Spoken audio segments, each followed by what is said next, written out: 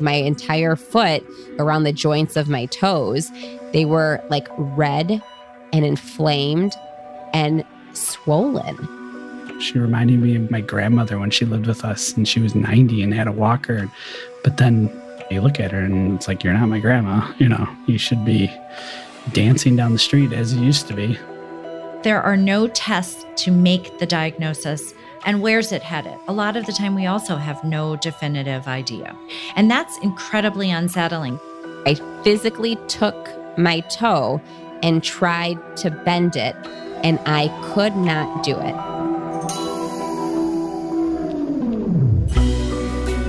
How terrifying would it be to fight an unknown enemy, one you didn't recognize and didn't see coming?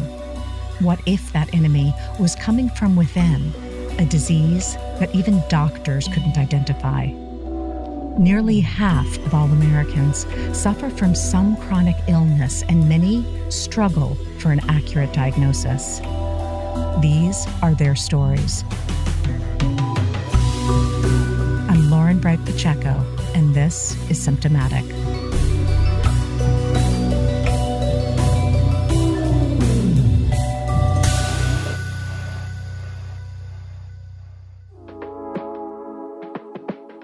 As a formerly trained dancer, Lauren's biggest strength has always been finding connection through movement. Dance was a place for seeking calm and creativity, as well as a way to push herself physically and mentally. Now, a mother of 2 sons, Lauren may not dance as much as she used to, but she's found ways to apply that same passion to all aspects of her life as a wife, mother, and business owner. I'm a dancer, a former dancer. I love dancing. I don't do it professionally anymore, but it is something that I will always have in my heart. I am a mom. I'm a family-oriented person. My favorite thing to do on the weekends is watch my son play baseball and basketball and do active things with my kids. I'm extremely active. And you're a boy mom, so that's a good thing. Yes.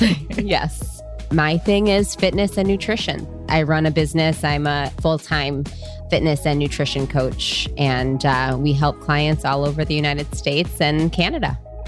Being that dance was such a driving force for most of her life, it seems only fitting that she met her now husband, Matt, while country line dancing.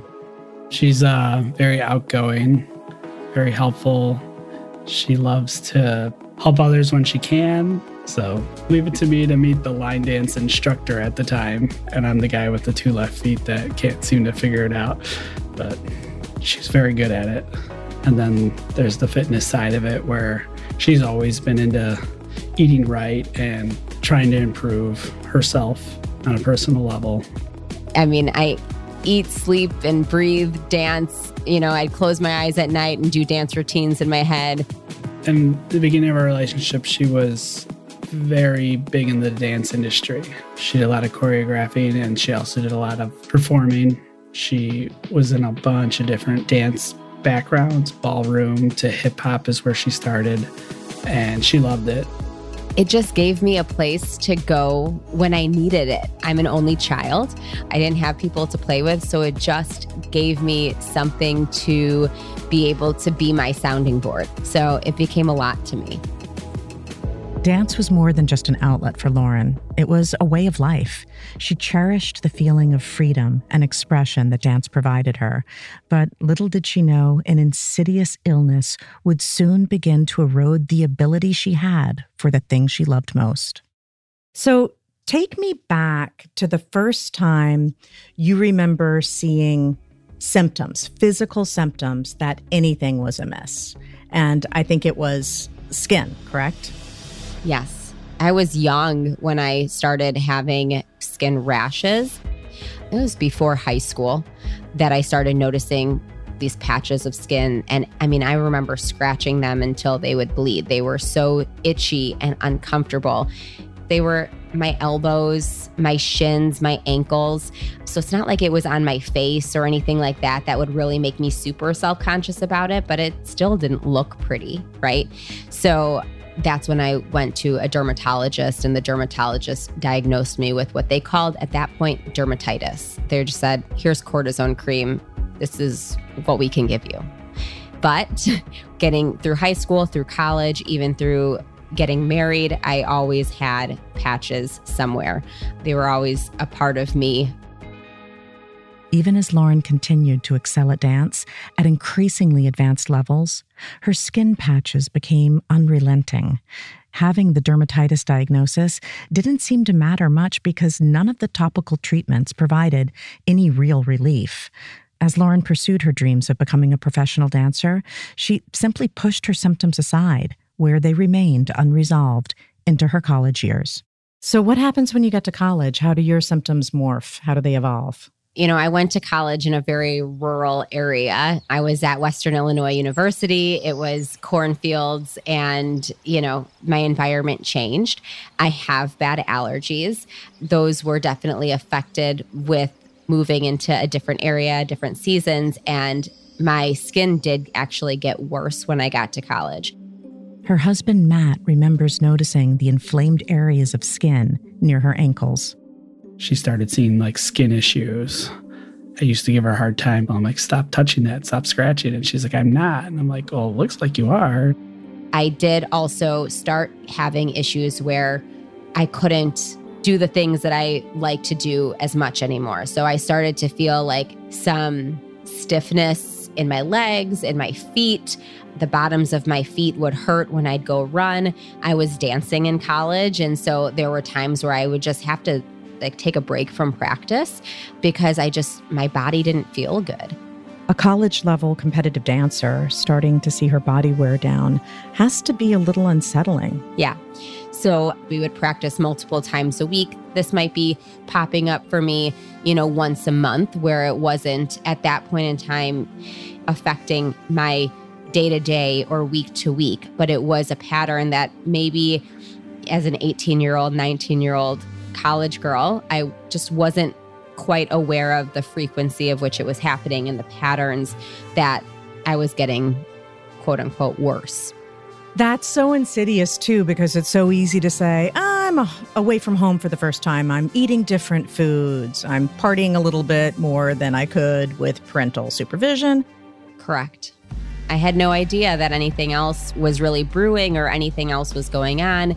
For me, the younger I was, the less I was really in tune with, oh, I'm fine. That's like what a teenager says, right? I'm fine. It'll go away. I'll be better tomorrow. And that's kind of where I went with it.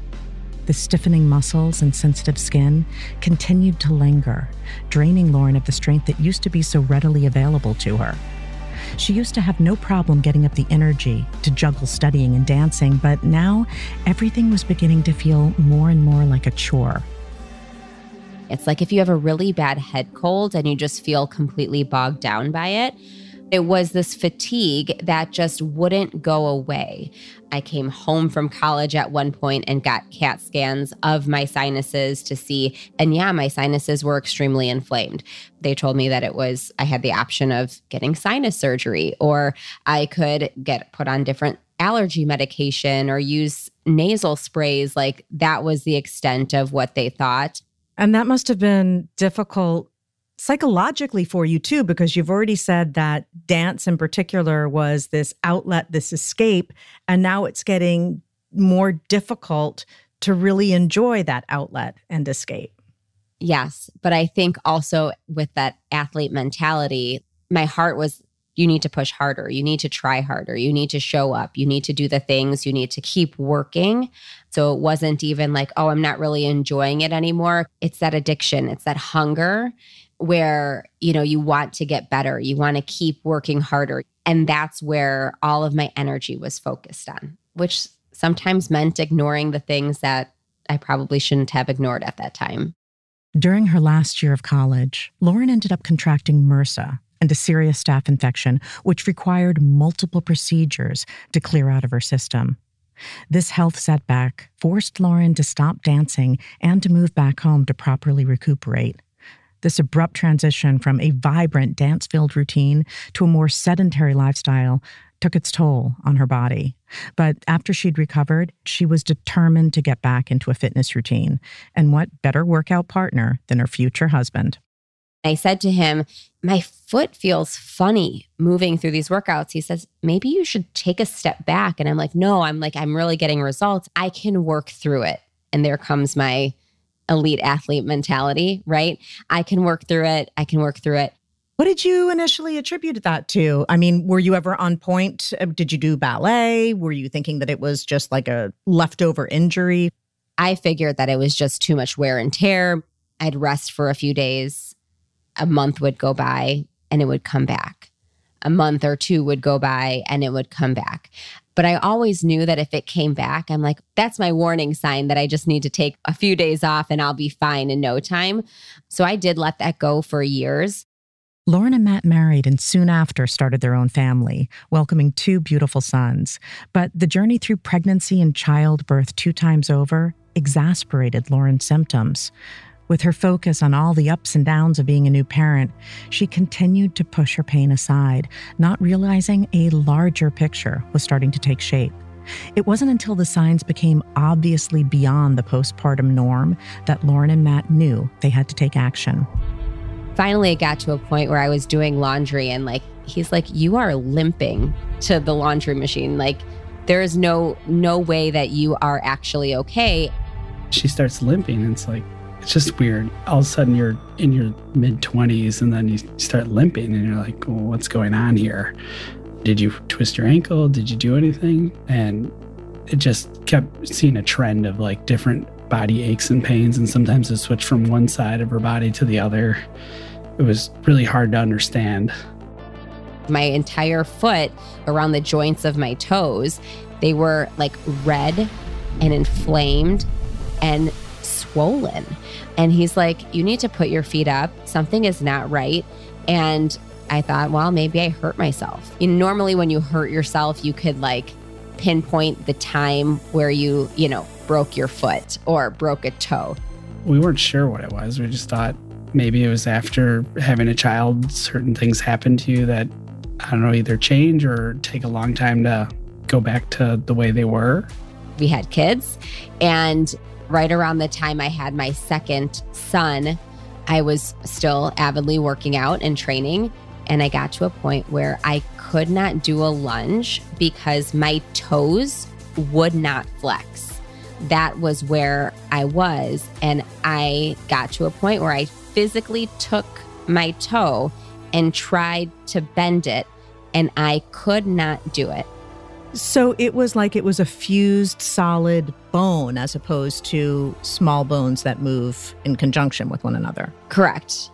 It was imagine something completely rusted and you trying to move it. There was no give there. It was stuck. You must have felt so betrayed by your own body. Broken. Completely broken. Until now, her body had been her instrument, her outlet, her means of expression, but that was being quickly ripped away from her by these unexplained symptoms. Balancing the demands of her 2 greatest loves, dance and family, became an ongoing struggle. I mean, Lauren's always been really good at pushing through and fighting for what she wants. It definitely got in the way of her day-to-day activities, and there's certain things we didn't go to the zoo with the kids or go to certain things that you're going to have to be on your feet a lot because she knew she wouldn't be able to handle it or she'd be paying for it for days afterwards.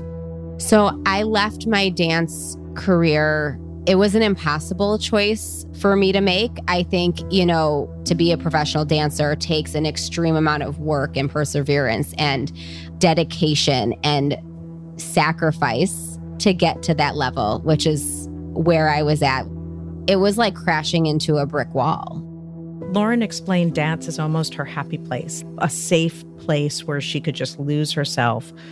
What was it like to see her mobility challenged, to go from forget about dancing, not being able to walk? What was that like to witness?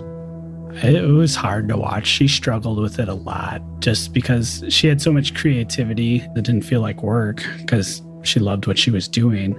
Was hard to see.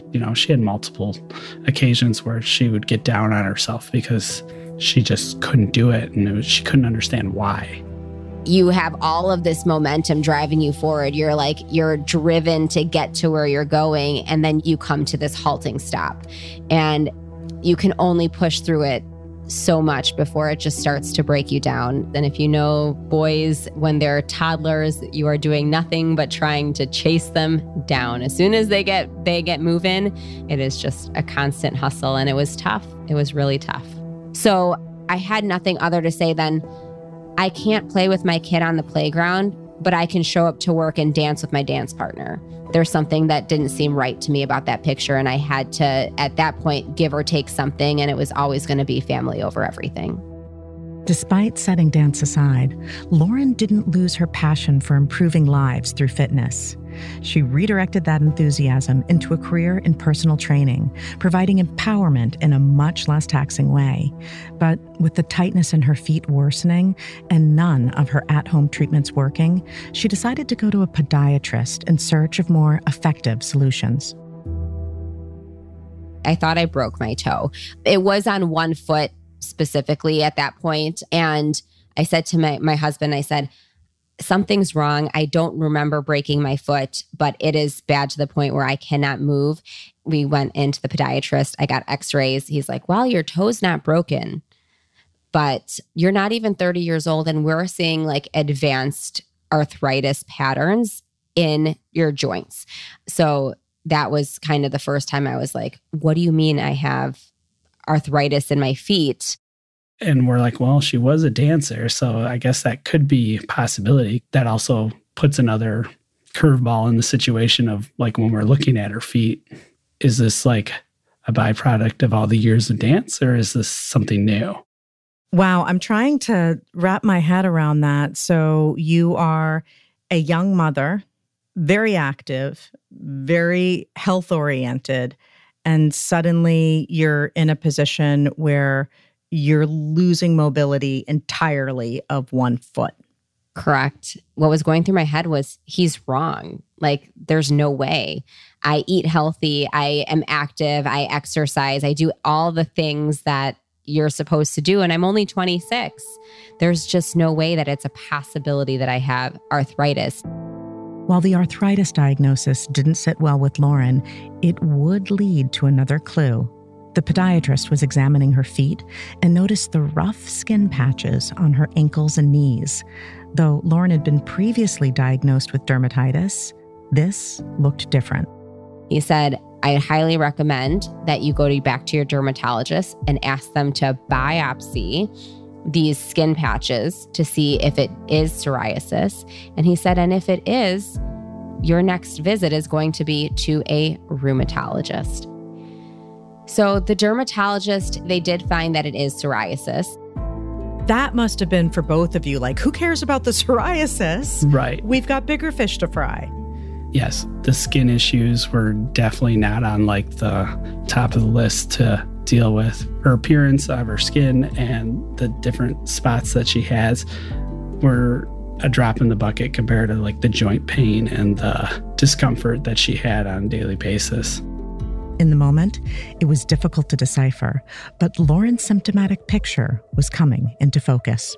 So at that point, you must have been so frustrated. What's happening now in terms of your physical symptoms? In my physical symptoms, I was beyond frustrated. I was at that point where this was happening much more frequently, where I could not walk. I was in excruciating pain, waking up in the middle of the night, even like laying in bed, if your feet are covered and like the foot of your bed tucked in, even that pressure of trying to bend my toes if I was laying on my back would wake me up with throbbing pain in the middle of the night. What would you say was the psychological impact? It was scary. It was almost scarier than the injury, the physical limitations that she had that we watched all the time. But like, when you see someone mentally like slowly being broken down, it's a hard thing to watch and wonder, where's this going? You must have felt so helpless. Yeah, it's difficult. You mentioned at one point she was even on crutches without answers. What do you think was kind of rock bottom in terms of her symptoms. Be honest, like when she did have to actually use crutches and couldn't even get inside from outside without taking 5 minutes, she reminded me of my grandmother when she lived with us, and she was 90 and had a walker, and it was just a very snail type pace to get it anywhere. But then, you look at her and it's like, you're not my grandma, you should be dancing down the street as you used to be. But it's just difficult to see it happen. It was also difficult and frustrating fighting the unknown. Lauren's progressing physical limitations were increasingly interfering with her personal and professional life. I figured, well, if my podiatrist was right about the psoriasis, then it's definitely worth at least taking a look into the rheumatologist, mostly because looking back at the patterns, looking back at the history, this pattern had been going on for, like I said, years and years and years. Knowing Lauren's family had a history of autoimmune conditions, the doctor ran every blood test they could in hopes of finding a clue as to what was causing Lauren so much pain. But nothing came back conclusive enough to narrow down the root cause. So here I was, not being able to sleep, not being able to do anything. And I looked at this rheumatologist and I'm like, what can you do for me? We tried an oral immunosuppressant first, and that was really tough for me. It did not work. It made me feel sick and also gave me pretty significant depression. Matt, did you have fears that something much worse was going on? We did when we got deeper into it, like, what could this be? Is this like a lifelong thing? Then you start looking into all these possibilities, and, it's scary when you start looking up stuff on the internet because you normally don't find anything good. Lauren felt everything was slipping away from her, her family, her passion, herself, all because this unexplained disease was overwhelming her system, and she had yet to find a doctor who could see the bigger picture. Do you remember just feeling so desperate that you didn't think you could handle it? 100%. I remember it was with that rheumatologist that I went in there in tears, on crutches, unable to live my life the way that I wanted to live. I, at that point, was 26, 27 years old, and I was not getting answers. We'll be right back with Symptomatic, a medical mystery podcast.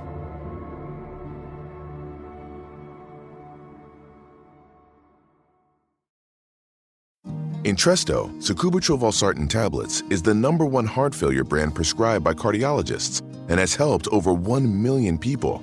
It's a prescription medicine that treats adults with long-lasting heart failure and works better when the heart cannot pump a normal amount of blood to the body. Don't take Entresto if pregnant. It can cause harm or death to an unborn baby. Don't take Entresto with an ACE inhibitor or aliskiren, or if you've had angioedema with an ACE or ARB. Don't take with aliskiren or within 36 hours of taking an ACE inhibitor. The most serious side effects are angioedema, low blood pressure, kidney problems, or high blood potassium. Angioedema is swelling of your face, lips, tongue, and throat that may cause death. If it causes difficulty breathing, get emergency help.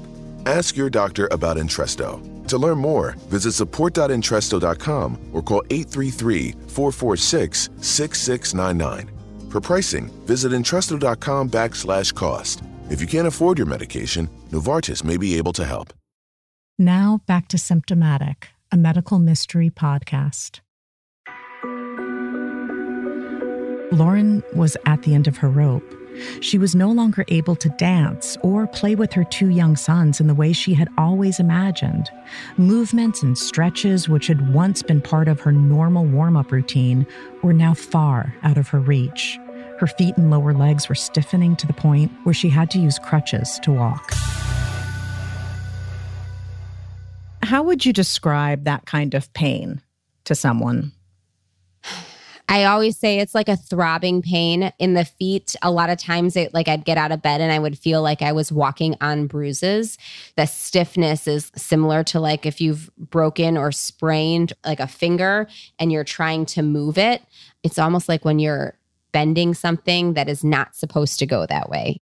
What made her pursue more answers even harder after she kind of got like a generic answer was that she got put back on crutches because, like I said, it would come and go in waves. Some days would be okay or a week would be okay. And then all of a sudden, for no reason, it would get terrible again. She wouldn't be able to walk.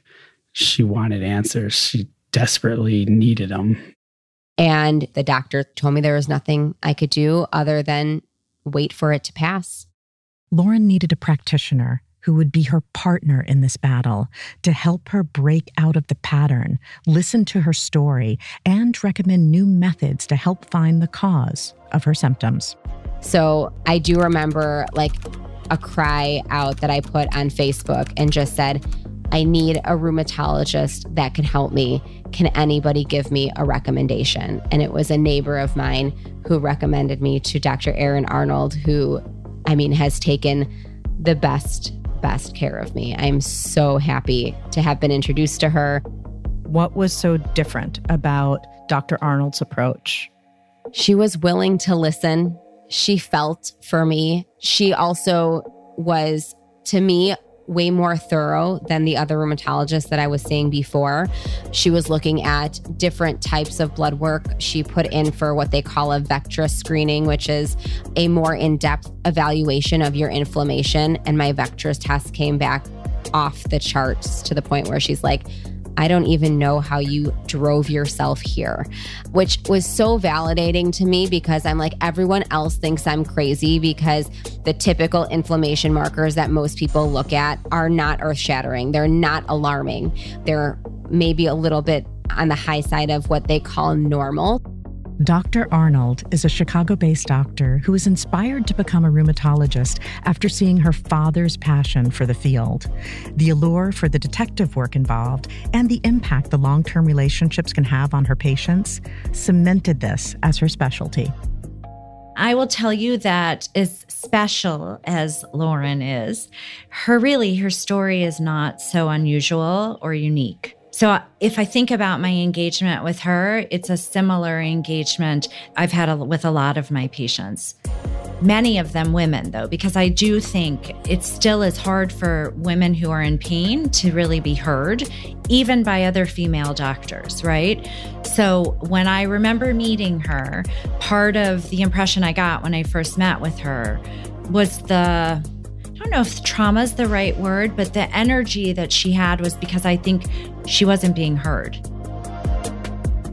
Dr. Arnold made me feel like I was not crazy, but she also made me feel like there are so many options. And she also made me feel like we were not going to stop trying until we could find an option that worked. An approach that would ultimately lead to some answers in Lauren's medical mystery. So one of the first things we wanted to try to differentiate was, is this an inflammatory disease that was causing her pain? And our suspicion was very high because she's young. What were the possible diagnoses running through your mind when you started seeing Lauren? So sometimes you can see with people, for example, with severe endocrine disorders where maybe they have like hyperparathyroidism, which is a hormone that the glands sit near the thyroid. But if the levels get really high, they can actively go to break down the bone and that can cause pain. So that would have been one of the things we would look for. Her history wasn't significant for something like a cancer, but we look for evidence of that in some of the standard blood tests that we draw, right? So those would be other things that would be ruling out. We'd be making sure that she didn't have some type of a systemic infection that could be causing her symptoms. I had no idea that one thing was linked to another thing, which was linked to the other thing. Who would have thought that my sinuses had anything to do with the excruciating foot pain that I was experiencing, years later? And that is something that I was never able to link together. So, looking at that, looking at my history, looking at all of my symptoms, even though my genetic marker was negative, she said, not everybody who has this condition has a genetic marker for it. So sometimes it's almost just as important or even more important to look at the symptoms and to be able to really evaluate the progression of how things have moved along. And she diagnosed me with psoriatic arthritis. Wow. And you're 28 years old at this point. 28 years old. So Matt, take me to the diagnosis. When you first heard those two words, psoriatic arthritis. part of it was a relief because we had a diagnosis and there's treatment. But the other side of it is like, this is not technically curable, like entirely. There's no like magic medication that you take and it's like just gone in a week. You're done. You're all better.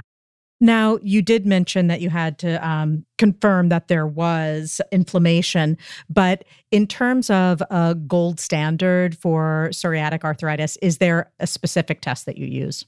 In fact, there are no tests to make the diagnosis of psoriatic arthritis. So our blood tests are helpful when they're helpful, but most of the time it's really history and physical exam and response to interventions. And this is where that long-term relationship really starts to develop and seeing people over time and how things change. But there is not a single blood test to make the diagnosis of psoriatic arthritis. We'll often, if we're lucky enough, see something like psoriasis or a history of psoriasis. We'll see targeted joints that we'll typically think about in either distal psoriasis, like specific distributions in the hands, for example, or larger joints. So it is always easier to make a diagnosis of psoriatic arthritis when patients have psoriasis. But there is a large enough number of patients who don't develop psoriasis before their arthritis, but actually after their arthritis. The symptoms that had been shrugged off throughout Lauren's life were actually little clues, all adding up to give Dr. Arnold the full picture of what had been plaguing Lauren for 15 years: psoriatic arthritis. It sounds like the symptoms can really run the gamut. Mm-hmm. That said, are there a list of most common symptoms? If you were to Google psoriatic arthritis, I think that for sure people would talk about swelling and stiffness in specific joints in the hands rather than the knuckle joint. People would talk about mostly skin psoriasis in association with psoriatic arthritis. People would talk about morning stiffness that's greater than 30 minutes. So if you're not 25 anymore, when you get out of bed in the morning, you might feel a little bit stiff. But as you make your way to the bathroom, you notice that you loosen up. People with psoriatic arthritis, that's just ongoing. It could be for hours. What are some common misconceptions that people have about psoriatic arthritis? I think it's really important for people to understand that there are like hundreds of kinds of arthritis. We simplify things, right? But there are all different kinds of arthritis. And so I think the misconception is that this is not just an illness that affects your joints. So I'm going to generalize. The thing that as a rheumatologist I worry the most about when I meet patients with inflammatory arthritis are actually not their joints. I worry about their heart. I worry about their risk of cancer because we know that patients with inflammatory disease that is uncontrolled have a higher incidence of heart attacks, especially true in our psoriatic arthritis patients, and a higher incidence of some lymphomas and cancers. And so I think the misconception is, that it's just my joints. But when I say to people, the likelihood of your rheumatoid arthritis, if left untreated, causing a heart attack is high, and that what kills patients with rheumatoid arthritis and psoriatic arthritis is heart disease. What did that diagnosis mean for you? It meant a lot of things. It was validating to know that I wasn't crazy, that something was really wrong. And so there was a piece of me that felt relief that at least now we know what it is, and now we can hopefully treat it. It was scary for me. Also really hard because I knew a lot was going to have to change. My lifestyle, I was scared. Was I ever going to be able to go dance again or exercise again? What was working out going to look like for me? I was a full-time coach where running on the treadmill was part of my job, and I didn't know that I was going to be able to do that again. It gave her a direction of like where to like research so she can figure out how she wants to pursue moving forward. And I mean, you get some hope. She's good at finding the good in things. And like, okay, here's a new adventure or new project to try and work towards and, make things better. It just occurred to me that really you do almost need to embrace the mindset of an athlete with these chronic illnesses because it's a marathon. Mm-hmm. It's not a race. And you have to focus on the things that you can have control over, right? And I think it's instinctual for all of us to, number one, know what caused this, which often we have no idea, and where's it headed? What's the prognosis? Which a lot of the time we also have no definitive idea, right? And that's incredibly unsettling. So you have to then be able to give over some of that wanting to control the outcome, to kind of just go for the ride, right? To jump forward and to let's just keep moving forward is what I say to patients. In some ways, I feel like it's given me the gift of being more in tune with my body, because for so long I ignored so many things. It has allowed me to identify triggers and things that trigger these episodes and inflammation. I can't say that I'm flare-up free. I can't say that I'm in remission, but I can tell you that I can understand that my body can only tolerate so much exercise.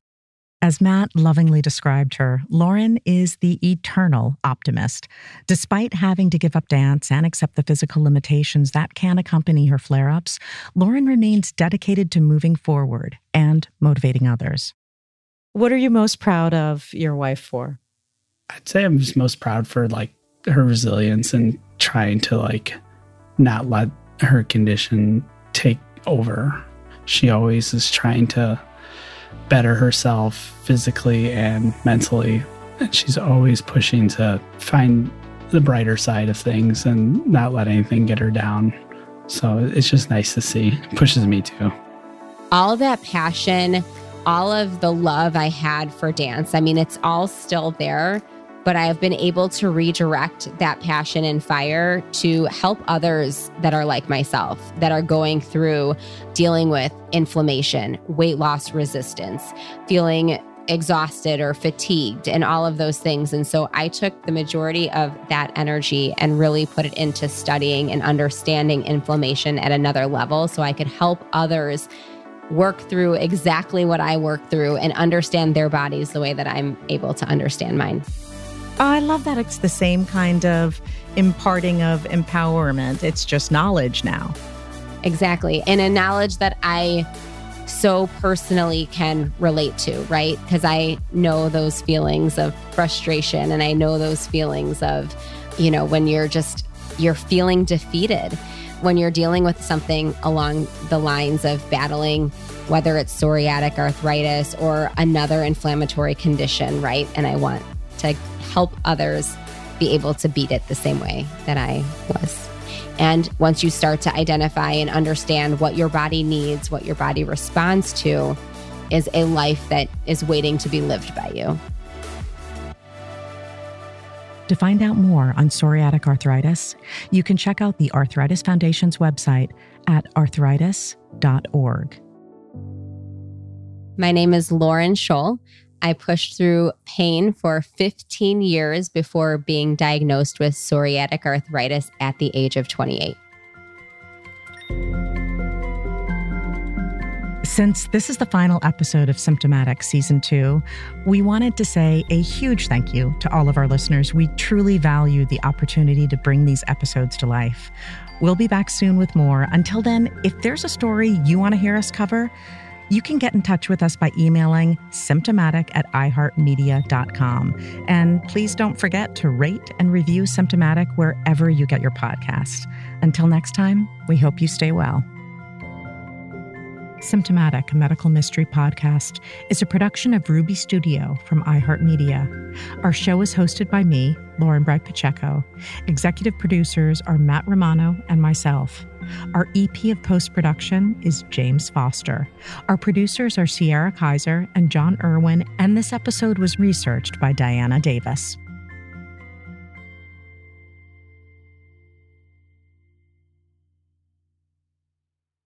What are real people with psoriatic arthritis saying about Cosentyx? I had to do something. I started Cosentyx. I moved better because of Cosentyx. Cosentyx secukinumab is for adults with active psoriatic arthritis and is given as a 150 milligram dose. Don't use if you're allergic to Cosentyx. Before starting, get checked for TB. Serious allergic reactions, severe skin reactions that look like eczema, and an increased risk of infections, some fatal, have occurred. Cosentyx may lower ability to fight infections, so tell your doctor if you have an infection or symptoms like fevers, sweats, chills, muscle aches, or cough, had a vaccine or plan to, or if IBD symptoms develop or worsen. Learn more at Cosentyx.com or 1-844-COSENTYX. Don't wait. Ask your doctor about Cosentyx.